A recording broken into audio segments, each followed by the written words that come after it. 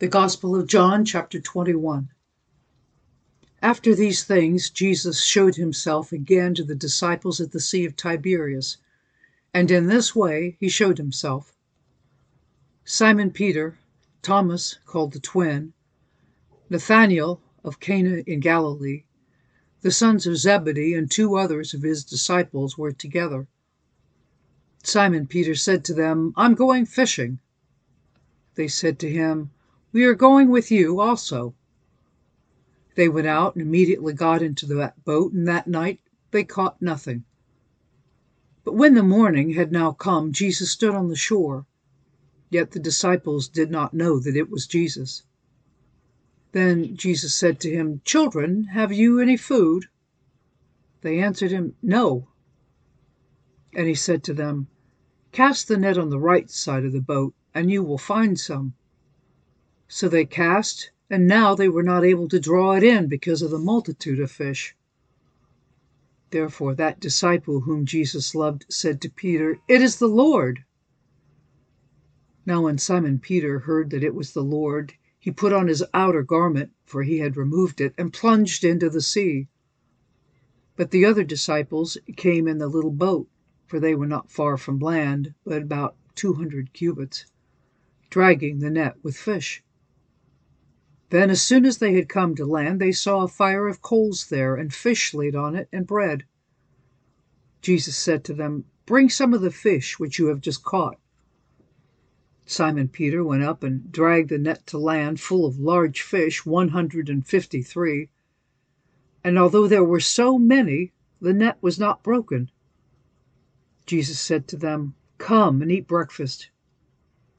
Yet none of the disciples dared ask him, "Who are you?" knowing that it was the Lord. Jesus then came and took the bread and gave it to them, and likewise the fish. This is now the 3rd time Jesus showed himself to his disciples after he was raised from the dead. So when they had eaten breakfast, Jesus said to Simon Peter, "Simon, son of Jonah, do you love me more than these?" He said to him, "Yes, Lord, you know that I love you." He said to him, "Feed my lambs." He said to him again a 2nd time, "Simon, son of Jonah, do you love me?" He said to him, "Yes, Lord, you know that I love you." He said to him, "Tend my sheep."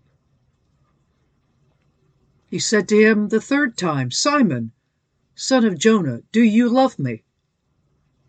Peter was grieved because he said to him the 3rd time, "Do you love me?" And he said to him, "Lord, you know all things. You know that I love you."